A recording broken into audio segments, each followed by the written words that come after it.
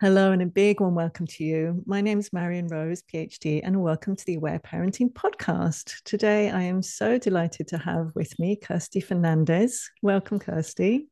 Thank you so much. I'm so delighted that you're here. So, I'd love to share a little bit about you, and obviously, you're going to share more about what you do through the episode. You are an aware parenting instructor, and you really specialize and focus on the fourth trimester, so really supporting mothers and babies after birth. And what we're going to do today, or what you're going to be doing, and I'm going to be listening, is really sharing a lot about that process, and in particular about the effects of birthing on mothers, particularly if there has been a stressful or traumatic birth.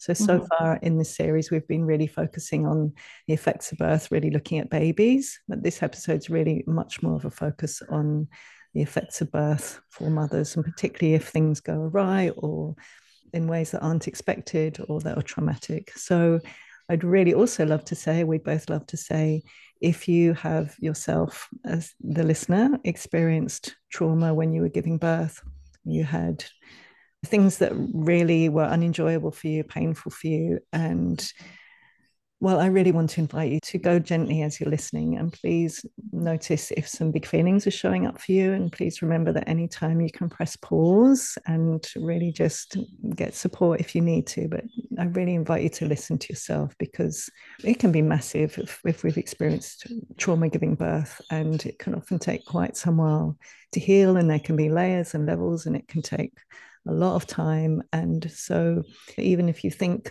that you've healed from your experience already, please just be gentle with yourself and really listening to whether you need to pause or not.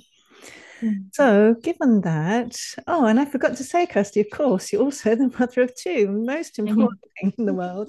So, you have a 4-year-old and a 6-year-old. And so Mhm. often, as aware parenting instructors, so much of our learning comes through our experience as parents. So, I really want to acknowledge that. My apologies, I didn't include your lovely, lovely beings. So, should we start off with your journey to and with aware parenting? Would you be willing to share about your journey first before we dive in deeper? Yeah, absolutely. So my daughter was probably about 9 months old, and I just really wasn't enjoying motherhood that much. It wasn't what I had expected. I was finding it more challenging than I had anticipated, and my daughter would scream and cry every time I put her down, and I found that I couldn't do anything, and I was sort of confused by this experience, and I felt quite isolated and alone.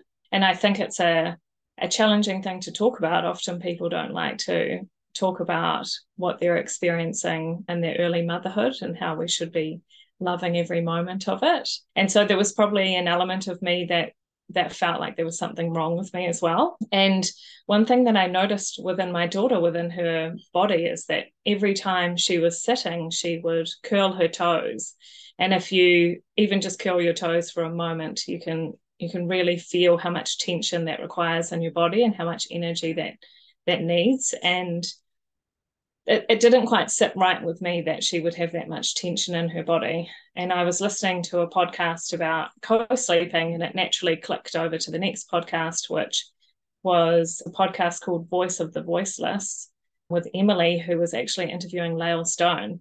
And it was all about aware parenting.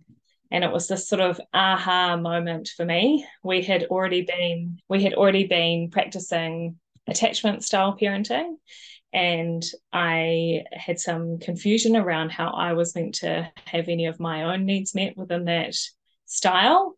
And this sort of hearing about aware parenting was really sort of the piece of the puzzle that I seemed to be missing. And Lael has just such a beautiful way of articulating things in such a compassionate and loving way that I really felt open to the concept.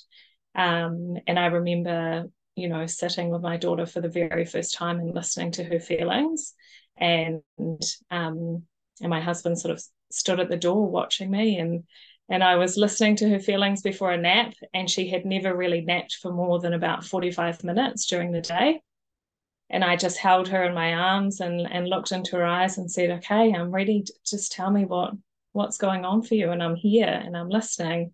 And she cried for maybe about an hour, and then slept solidly, very peacefully for 2 hours. And I thought, this is it. This is the game changer. And I'm not, it's not always that linear and that straightforward, and there are ups and downs for sure, but I knew from that moment that we were onto the right parenting style for us. Yeah, it was a really big shift in our family. I love hearing that. And that really observable evidence is so helpful, isn't it? And as you say, it's not always so direct or so linear, but when you get those really clear indications of like, oh my gosh, how much more relaxed you felt after that beautiful cry in your arms. So beautiful. Do you want to share anything more about, you're obviously so passionate about it, becoming an aware parenting instructor. Is there anything else that you want to share in terms of what deepened your experience to want to be supporting other parents with aware parenting? Yeah, I felt a lot of, I guess once you have an understanding of aware parenting, you can't unsee it around you. And I just had a real sense of compassion for parents and the kind of environment and the kind of society and the culture that we're trying to parent within. And a lot of the ways that we sometimes parent is how we were parented. And maybe that's what we want to do, and maybe it's not what we want to do. But sometimes it's hard to see other ways that we could parent if we haven't experienced it ourselves. And so I just had a desire to be able to support parents. The fact that I started aware parenting when my daughter was already 9 months old really gives me a sense of compassion for not starting straight away or not understanding these things when I was already pregnant. And so, that's not a regret of mine. It's rather a blessing, I think, because it gives me a way that I can relate to parents that might start aware parenting a little bit later as well. So, yeah, and I just think over my own experiences, we have practiced this over the years. It's just proven again and again to be able to help shift things within our family and help our children and ourselves be able to, support ourselves and our kids through everyday stresses, but also, some of those really big events as well. So it's the go-to for it all. I love hearing that. Yeah, it's so beautiful, isn't it? Makes such a huge difference. Mm. So I'd love to hear, do you want to share how you really got into focusing on postpartum care and really that, as you call it, the fourth trimester, or what drew you to really focus on supporting mothers and babies in that way? And parents, of course, as well. Yeah, absolutely. So, I mean, the time that I started my business really made no sense. My second child was only 4 months old. But what I started to see is, I went through antenatal classes, and then we had made some light connections with some of the other parents in that antenatal class. And then I noticed after birth, we would meet up for a coffee, and then everyone was debriefing their birth and their postpartum period. And it was just a deeper level of connection, I guess, with people that were sort of previously strangers. And then more people would be sharing their stories with me.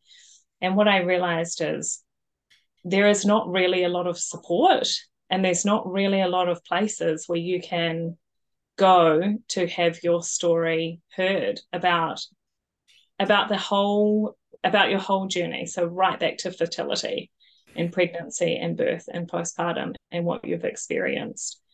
I had no understanding of what I was supposed to be doing to nurture myself postpartum. I had been really focused on the birth and labour prior to that, and then just had no idea what to do after that. And then when I became pregnant with my second child, I also started to see, as the people around me became pregnant with their second children, that maybe if they had had a traumatic experience, that things started to come up for them, or their experiences would be repeated in subsequent pregnancies. And for myself, I noticed that when I became pregnant with my son, everything that I hadn't processed from my first pregnancy came up to meet me. And I just thought, how is it that we go through this huge transition? And it is the biggest change that we go through physically, physiologically, hormonally, for our bodies, for our brains, for our development. Our brains literally change shape. And there's nothing really for us on the other side of birth that supports and recognizes that huge rite of passage where we've gone from maiden to mother. And in a lot of Indigenous cultures, that transition is really recognised and it's supported. And there's a lot of community care and there's massive efforts placed around the birthing person to meet their nutritional needs and their need for rest and warmth and massage and social support. And those are a lot of functions that are missing in our sort of Western culture. And so it didn't really make sense to launch a business when my son was only 4 months old, but it was something that I was really passionate about giving people a space to be able to have their stories heard and to be able to validate their experience, and then to be able to provide support so that they could feel empowered again and ultimately maybe change the outcome of their subsequent pregnancies and birth. Wow, I'm so celebrating you and really following that really strong calling that you had, even though on the outer it may not seem to be the logical thing to do, but I really hear it was such a thing, was so deeply called. So beautiful. Thank you. Yeah. What have you experienced since then, or what have you really noticed in your journey over those past 4 years ago that happened? Yeah, what have you noticed in terms of working with mothers in particular, in terms of supporting them in that debriefing process and in that process? Particularly, I'd love to hear if you want to share more. I love what you bring in terms of that cultural piece and how so much is missing in this culture to actually support mothers going through this massive rite of passage. I love that you really name that, and I think it's so important, as I imagine you do, to really understand that so much of the challenges that do come up in families, and particularly for mothers, are really the result of not having any of that cultural rite of passage support to move into this completely new phase of life. So yeah, it's a big long question with lots of different parts, but I would love to hear what you've observed, what you've experienced in that time. Yeah. I guess parents sort of approach me for probably 3 different reasons. Sometimes they get in contact with me because they're wanting to prepare for their postpartum period. And I often find this is mostly with people that already have at least one child. So they're wanting to understand more about how their postpartum period this time could be more nourishing and more nurtured than what they've experienced before. And sometimes that's also because they've had a traumatic experience and they're not wanting that same experience to happen again, or they're wanting things to go differently this next time. Sometimes they get in touch with me because they're just on the other side of birth and they're in those first initial weeks and months, and they'd like to feel honoured and acknowledged for their transition. Often when I'm listening to their birth stories, they may have experienced some challenges or some trauma within that as well. And then sometimes they're getting in touch with me because there's current parenting challenges that they're experiencing that they're wanting support on. But regardless of the reason that they get in touch with me initially, I really see that the most common thread is how our fertility, pregnancy, and birth plays into all 3 of those.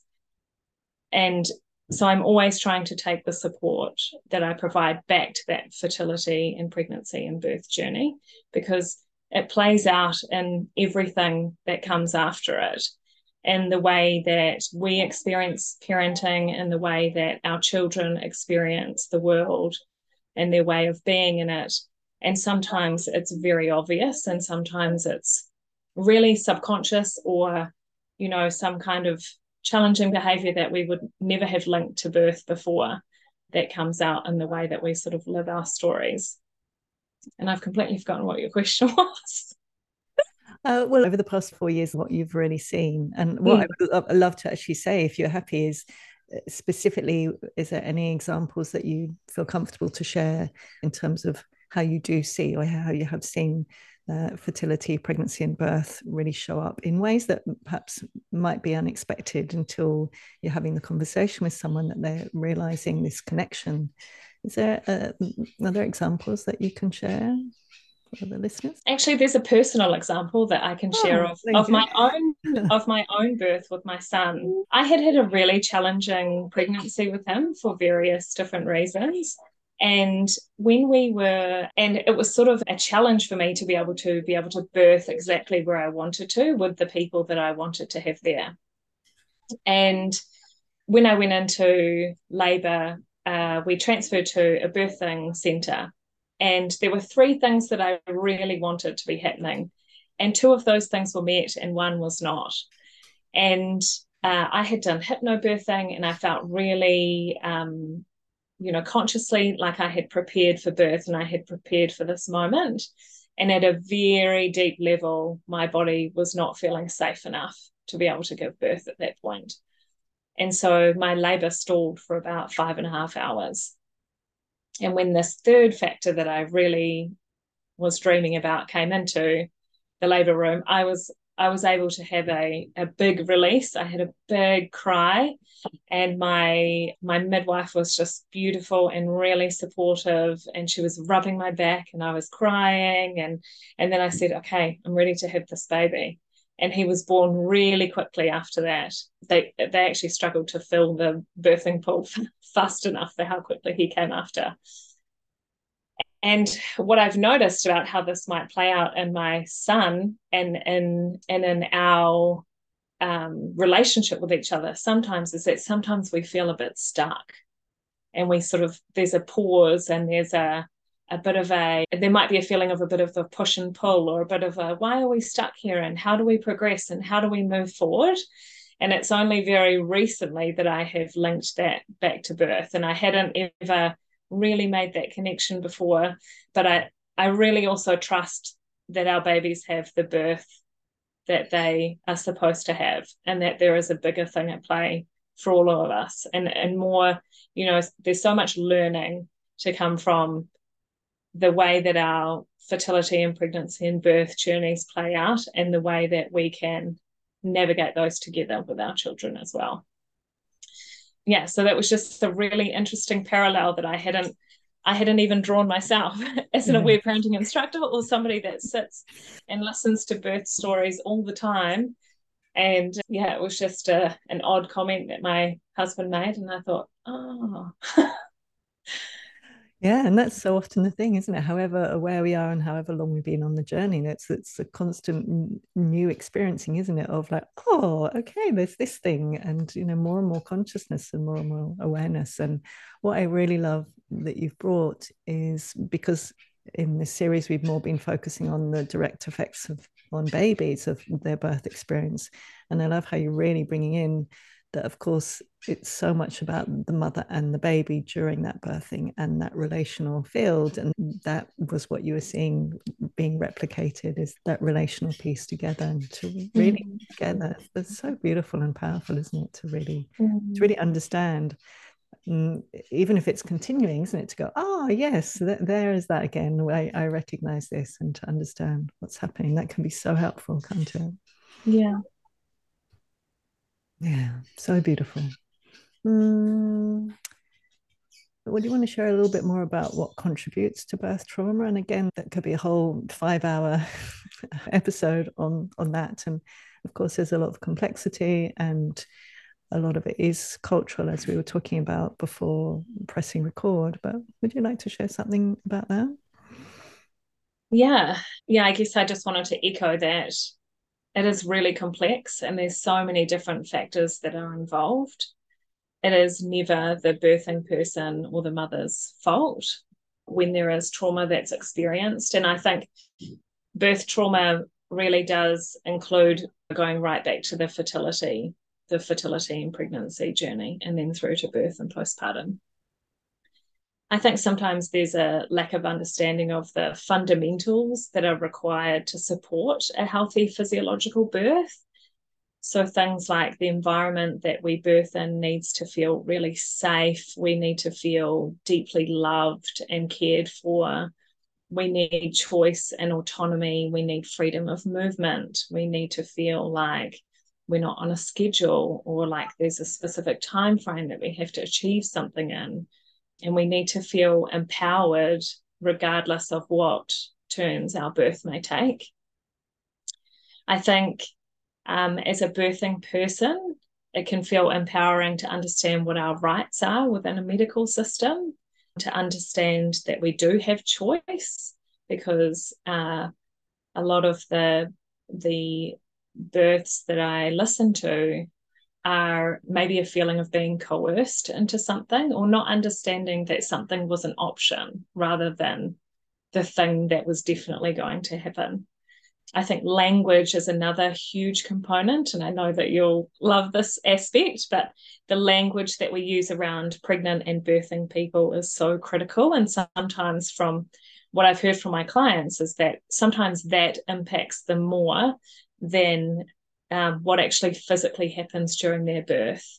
And a lot of that can sometimes just be what is deemed normal in a medical environment. So saying things like failure to progress is a really hurtful, harmful thing to say around a birthing person.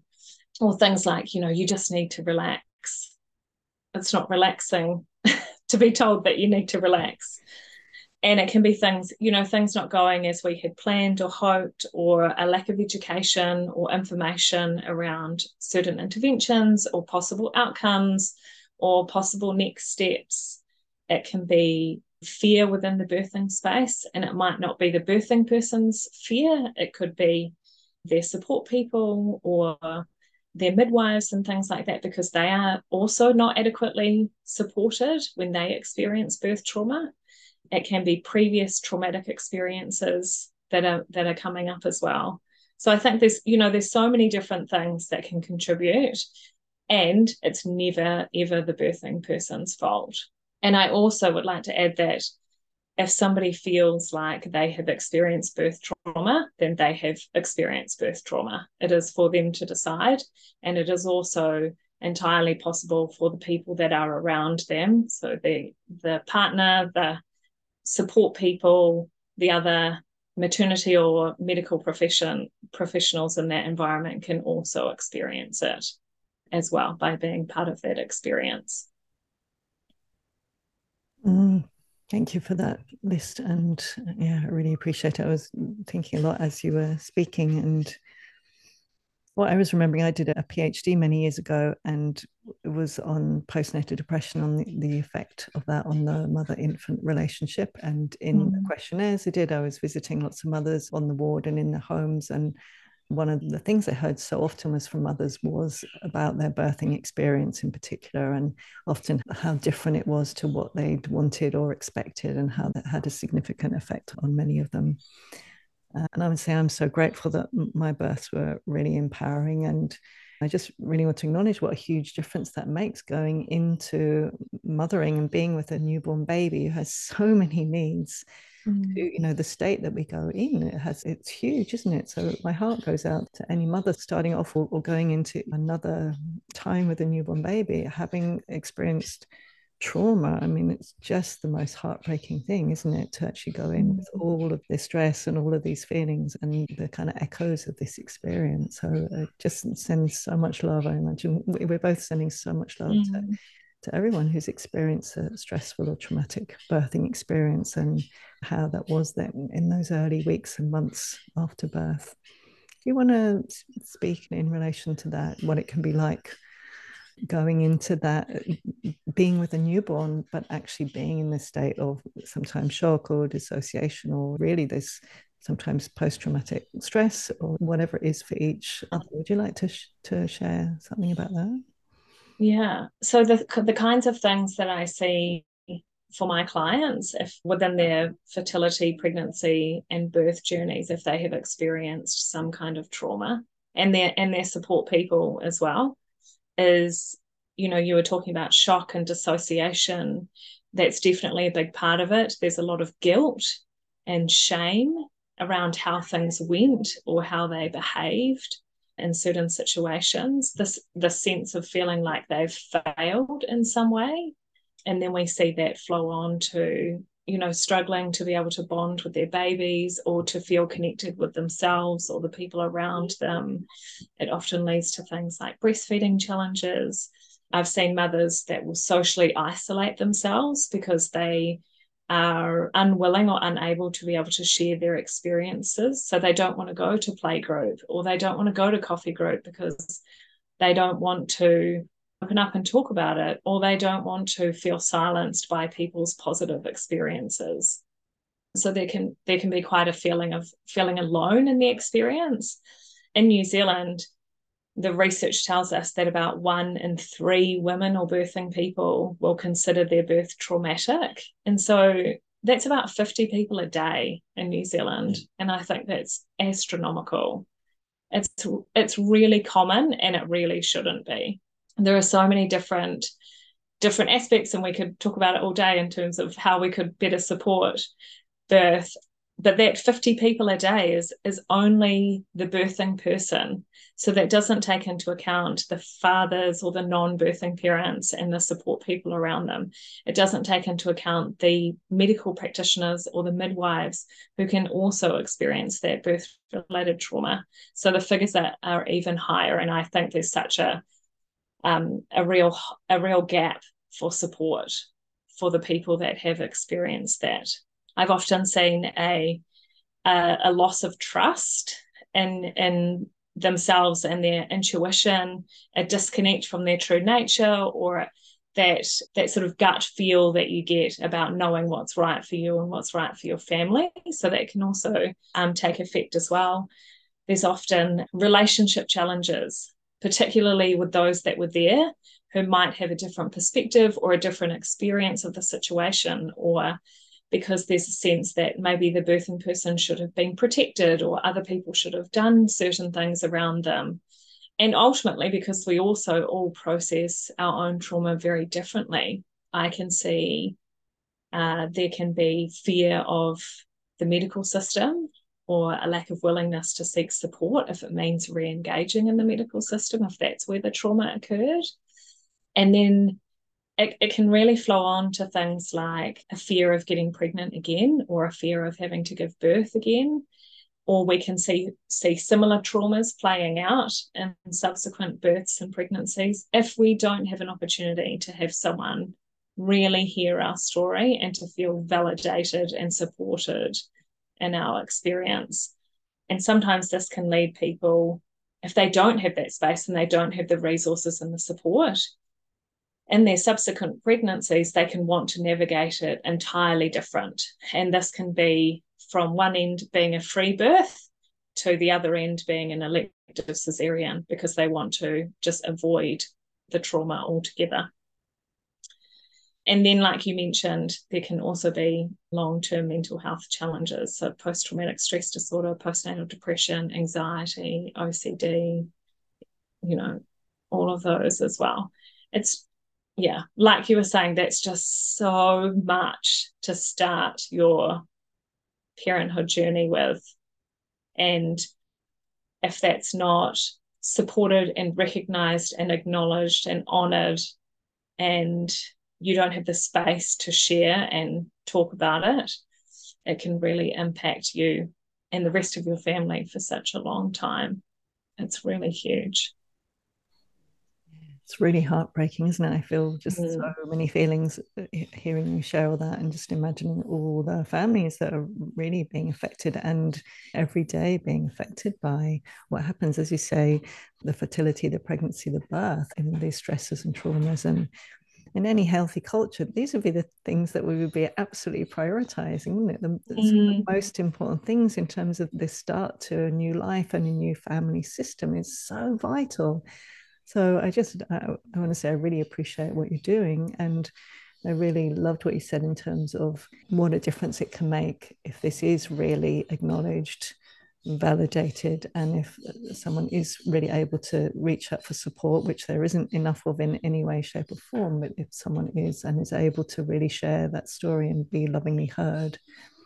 And I would love to hear, in your experience of working with parents and getting to do that, getting to witness their stories and getting to hear their feelings, if you want to share anything about what you've noticed, what a difference that makes from the kind of before to actually getting to have that support that actually we all really need. Yeah, we all really need it, and we all really deserve it. And I think, we focus so much on the birthing person leading up to the birth and how they can prepare. And we do antenatal classes and hypnobirthing and whatever resources we resonate with. And then the baby comes, and then it's, what happens to the parents after that?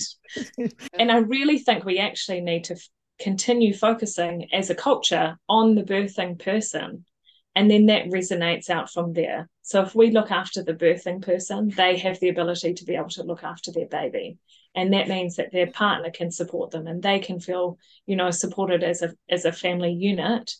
And then that ripples out into our communities and our societies. And so I really hear and wholeheartedly agree with how we need to be focusing on these this first life, this beginning of life. And that if we focus on the parents and the mother, I like to say we can change the world. But yes, I agree. I agree with you. Yeah. I stand with you in that. Yeah. So I listen to a lot of birth stories, and I validate and reflect back. It's a lot of listening to begin with, and really just holding space for whatever needs to be said and whatever needs to come out and be let go of. I'm often apologizing on behalf of, apologizing to birthing people for ways that they were treated, or words that were said to them, or that they had a particular experience, or I'm just acknowledging and honoring what a massive event this has been for them, and how much of a major rite of passage it is into parenthood. There's been elements where I've had to explain the effects of certain interventions that people haven't been aware of. For example, like synthetic oxytocin is not the same as the oxytocin that you would naturally create in your own body. And it doesn't cross the threshold in your brain. And so it doesn't create natural pain relief for you. And so if you're having an induction, then it really can feel like you're going from 0 to 200, because you are, because the oxytocin that you would naturally produce if you were feeling really safe and really loved and really cared for is not happening when you're receiving a synthetic version. And a lot of people just have they haven't been given that information. And so they're thinking, well, why couldn't I handle it? And maybe my body and my baby can't do this, and things like that. And it's just a narrative that we can sometimes create, and that information helps us to lift and alleviate that narrative, because it's just not correct.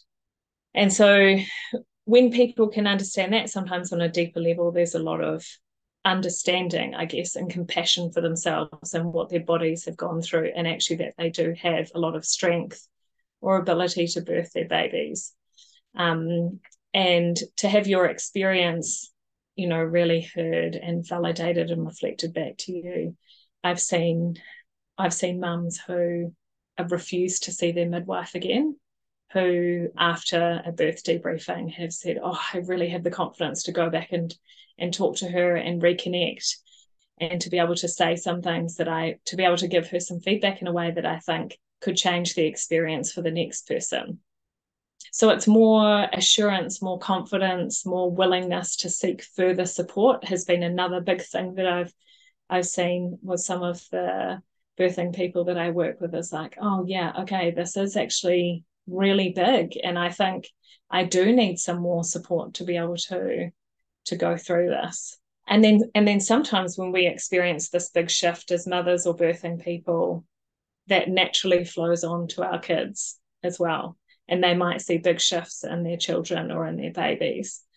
And I think when I utilize all the things in my aware parenting toolkit of listening to big feelings and attachment play and things, and I still don't see a shift in my children, I realize it's sitting with me and there's something that I need to work on. And so I often find that when I am able to have my own, the next layer of my story heard and healed, that I will naturally see those shifts in my kids afterwards. And they haven't done anything. It's just like by association almost, that big shift can happen with them. Yeah, Yeah. it's such a clear thing, isn't it? I've experienced that so many times myself and with mentees as well. It's just like that, yeah, but I'm doing everything. And yeah, it's just that invitation for our own beautiful inner listening and inner work. And when that shift comes, that we offer that space then for our lovelies to make that shift, often quite effortless. Mm. Mm. And I think it's such a long process, and it's not necessarily linear. I kind of think of it like an onion. And I think, if we were to wrap our fertility and pregnancy and birth story up in an onion, we're only ready to do a layer at a time. And there's a trust in, okay, this next layer is ready to be heard and to be healed. And it's not, we're not chopping up the onion from the beginning, but it's just trusting that each layer will come up as it's ready. And we see this in our kids too. And I think sometimes when I am supporting parents with a particular challenge that they're having in their parenting, a common one I think that sort of ties back to birth can be things like our children screaming or being very uncomfortable in things like the car seat or a pram or a stroller or the high chair or tunnels and playgrounds. And I used to see it all the time when I used to take my kids to swimming lessons, and the instructors would put together like a tunnel for the kids to crawl through and then fall into the pool. And a lot of kids would just outright refuse to go in this tunnel. And I watched all these sort of techniques about how they could, make this baby or this child do this thing. And I I actually wrote to the swim school and I said, please stop making children do that. It's often related to their birth and they're not ready. So it can be these, being in a confined space or something that we experience, that our babies experience in the outside world, that can simulate what it was like during birth for them. And so it's, drawing those parallels can be amazing for parents to understand and to be able to meet their children with compassion in those moments when we think, that behavior feels challenging, but it's actually so deeply related to their birth experience. Yes, it makes such a huge difference, doesn't it, when we really see and understand these things that are being revisited or being invited to be revisited, as you say, when a baby might not be ready. I love it often when I'm with mothers who are sharing about their birthing experience and they're with their baby and they might share about something. I'm sure you've seen this a million times, and then the baby will start moving into that position, or the mother will have a cry and then the baby has a really big cry, or gets in particular positions, or will make sounds at particular times in that conversation when the mother's talking about the birth. And I just love that. It's such an interrelated process, isn't it? Of course, the birth and the healing of the birth. And I also see that often repeated around the first birthday, often for the mother and the baby and the whole family, often too, actually. Older siblings can also be going through and revisiting that experience that you say, the onion, or sometimes I talk about it as a spiral. Is that, yes, we've done this healing and that healing, and here we have this invitation, particularly at that first birthday, I find, to revisit. And often it can take a really long time before we actually feel that emotional safety to revisit things on a deeper level. So I think it'd be really helpful to hold all of these things in mind, can't it? How, say, prolific the invitations for revisiting birth and birthing are for babies and for mothers who've given birth. And I think on that note, that it might not be something that is processed and healed in one session, like probably never in one session, actually. I remember with my son, for example, when we first started listening to his feelings, that he would often rub the back of his head on the couch arm as we were holding him. And I really connected that with his birth experience. And he would do that for maybe 1 or 2 months every time he cried. And then one day he just wouldn't do it anymore.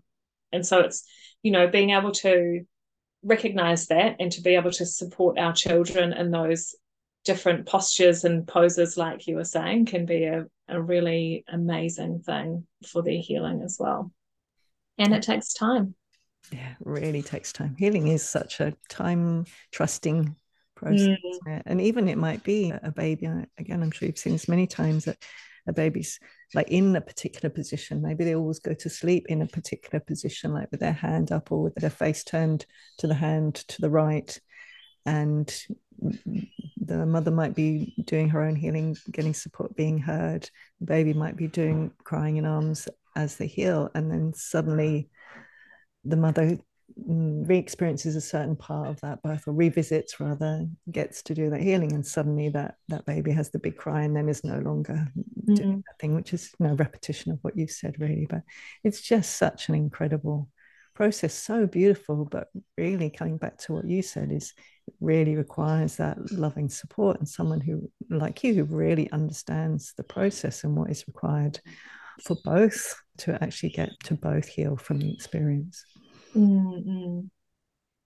Yeah, and then I guess at the other side we get to experience, such a deep in tune, connected relationship with our children if we're willing and we're able to be supported through that healing of our journey as well. So I think, yeah, that's definitely a big shift that I've seen with the clients that I've worked with too, is just being able to connect with their kids on a different level. It's such an incredible honor, isn't it, to get to contribute to families in that way, in the most profound things, to actually really affect the whole, almost like the foundations and the roots of a relationship, and that the foundations that then, that the tree of the relationship grows from. Yeah, it's an incredible honor. Is there anything, when you think about that honor and the beauty of the process, is there anything that jumps to mind that is really inspiring, or particularly I'm imagining for people who are listening and are in the midst of this journey, or perhaps haven't started on their own healing journey from their birthing experience? Is there any kind of inspirational or hope-giving something that you would like to share? I guess I'd just like to tell everyone that's listening that they are worthy of support, and that even if everything turned out exactly as they had hoped, birth and that transition into parenthood is huge. Reiterating, it's the biggest physical, psychological, hormonal thing that we experience as human beings. And everyone is worthy of having their story heard and of receiving support, regardless of how you think it went. Yeah, everyone's needs are important and valid and worthy of being met in that. And I think, nobody is alone in their experience. It's really huge for everyone. And then sometimes there's added layers of complexity on top of that. But everyone is worthy of receiving support. And I think I would love for us to have a complete societal reform where we changed our complete focus and we really started with babies and birthing people and their support people. And that's where we focused on.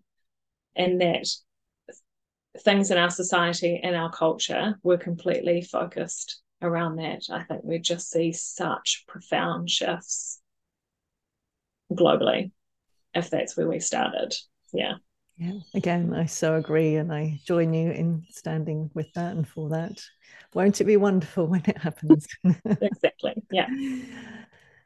For the listeners, is there something that you'd really love to say to someone? And also, if it's someone also preparing for birth, so I really love how you really joining together the whole fertility, pregnancy, and birth, and not just birth. Is there something similarly that you would really love to offer to anyone who's preparing for any of those three, or is it any of those stages, to actually to do what they can to prevent trauma as much as possible? Yeah, I think, just to reiterate what we've already said, it is never the birthing person's fault if there is trauma. Yes. So I'd love to reframe that, actually. Thank you. Given that we live in a culture that really is not set up to support people in any of these stages of life, and that makes it really, really hard, and there in all the ways that you said, and that there isn't the information, there isn't the support, there isn't the choice in so many places. given all of those things, what would you like to say? Yeah, there's still some things absolutely within our power. And I think education is a massive part of it. So understanding, and I love for people to create birth plans and to visualize their ideal birth. And I think it's also important that we have some understanding and some education around things that might happen as well, or decisions that we might have to make that can make a real difference to our experience in that moment too, to have that prior knowledge that we can sort of draw on, or that our partner or support person is aware of as well, in terms of our needs and our wants, in terms of what interventions might be offered and what effects those might have. And also to be really clear on what our rights are within a medical system that we have, or particularly in New Zealand, we have the right to time to make decisions and to be making informed decisions. And I guess to understand that because it is something that is widely accepted or widely done in our society doesn't necessarily mean that you have to do it. So, for example, in one of my labours, when I was in labour with my son, the midwife said to me, when my labour had stalled, I'd like to do a vaginal exam, but if the centre thinks that you are not far enough along, they may send you home. And I said, okay, I'd like to refuse a vaginal exam then. So I had no understanding prior to that experience that was within my choice, and that was my right to be able to refuse that recommendation. And my midwife actually congratulated me and said that's a great choice. So I guess we can, surround ourselves with that information and that education and that understanding that we have rights and we have choice and autonomy in our birthing experience as well. We can surround ourselves with support people that we are connected with, that understand those fundamental things that I talked about earlier that we need in our birthing environment. We need to feel safe. We need to feel loved. We need to feel cared for. So who are those people in our life that create that for us and have an understanding that that's what we need at that time? I would love for us to have a very well-resourced and cared for maternity sector. Gosh, do we need it? And I think post-COVID, even more so. And I would love for us to really prioritize the mental health of everybody involved in birthing, and to have that support, because there are also midwives and medical practitioners who experience that trauma and they carry it through to their subsequent births, and they might be making decisions around your care that are based on those traumatic experiences. And it is really purely because they don't have enough support for their mental health as well. So those are some of the key factors, I guess, that are totally within our control and can help us feel really empowered going into our birth experience too. So education and information, and surrounding ourselves with those people that make us feel loved and cared for and empowered and like we can do this, and really connecting in with your baby too. I think I had a fairly complex pregnancy with my son, and I think somebody said to me, have you talked to him and have you asked him? And so really just really connecting in with your baby and having a sense of trust around, my body can do this, my baby can do this, I trust this process. And I think one of the biggest things for me that was said to me was birth is a natural process. And up until that point, I had never really thought about it in that way. And I think there's so many influences that we have around the media and movies and things that portray birth in a way that is just not accurate and not helpful. So, watching positive birth videos and things like that, these are the ways that we can sort of prepare for birth in a way that helps us to feel like we can do it. And to help the people around us realize, like, yeah, this is a natural process that sometimes needs medical intervention versus this is a medical process that sometimes happens naturally. Yeah, absolutely. The framing makes a massive difference, doesn't it? I so Mm. appreciate all of the things that you shared there. Such beauty and clarity.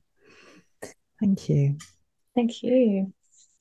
Kirsty, I would love you to share what you offer. So, in terms of people going, oh yes, I would love some support in these kinds of ways. What are all the things that you're offering right now so that people can have a kind of a taste of that?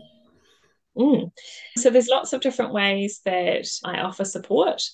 So if you pop onto my website, which is www.honoringmama.com, there's everything to sort of carry you through the journey from birth affirmations, which I used for both of my births, which were amazing, like very empowering statements that are sort of like a little mantra that you can use throughout your labor and birth, to online postpartum workshops where you can work out and plan for, in a really practical sense, what you're going to need for your holistic recovery post birth and how you can get your needs met, and also how your family can help you to get your needs met after that time.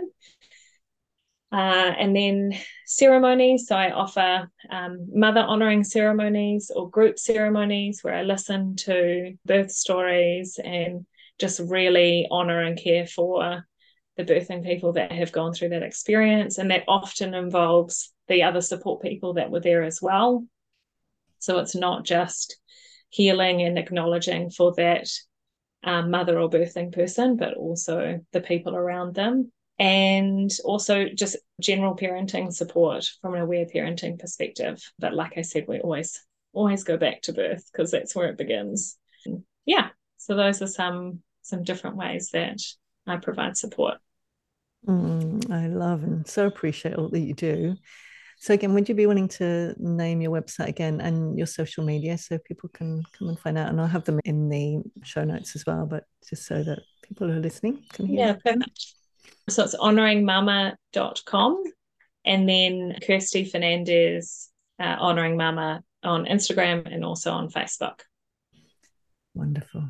Thank you so much, Kirsty. I just love this so much, and it's really something I think we could talk about for many, many hours. So Oh, yes. Yeah. thank you for supporting us to dip our toes in here, and thank you for all that you're doing to support families.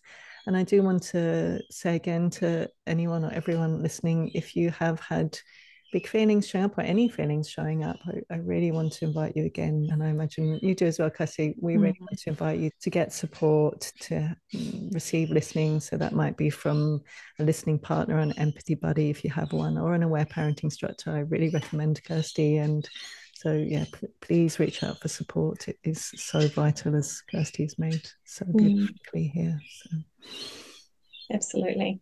yeah. Thank you. Thank you. Thanks, lovely Kirsty. Thank you, lovely listeners. And I will see you next time.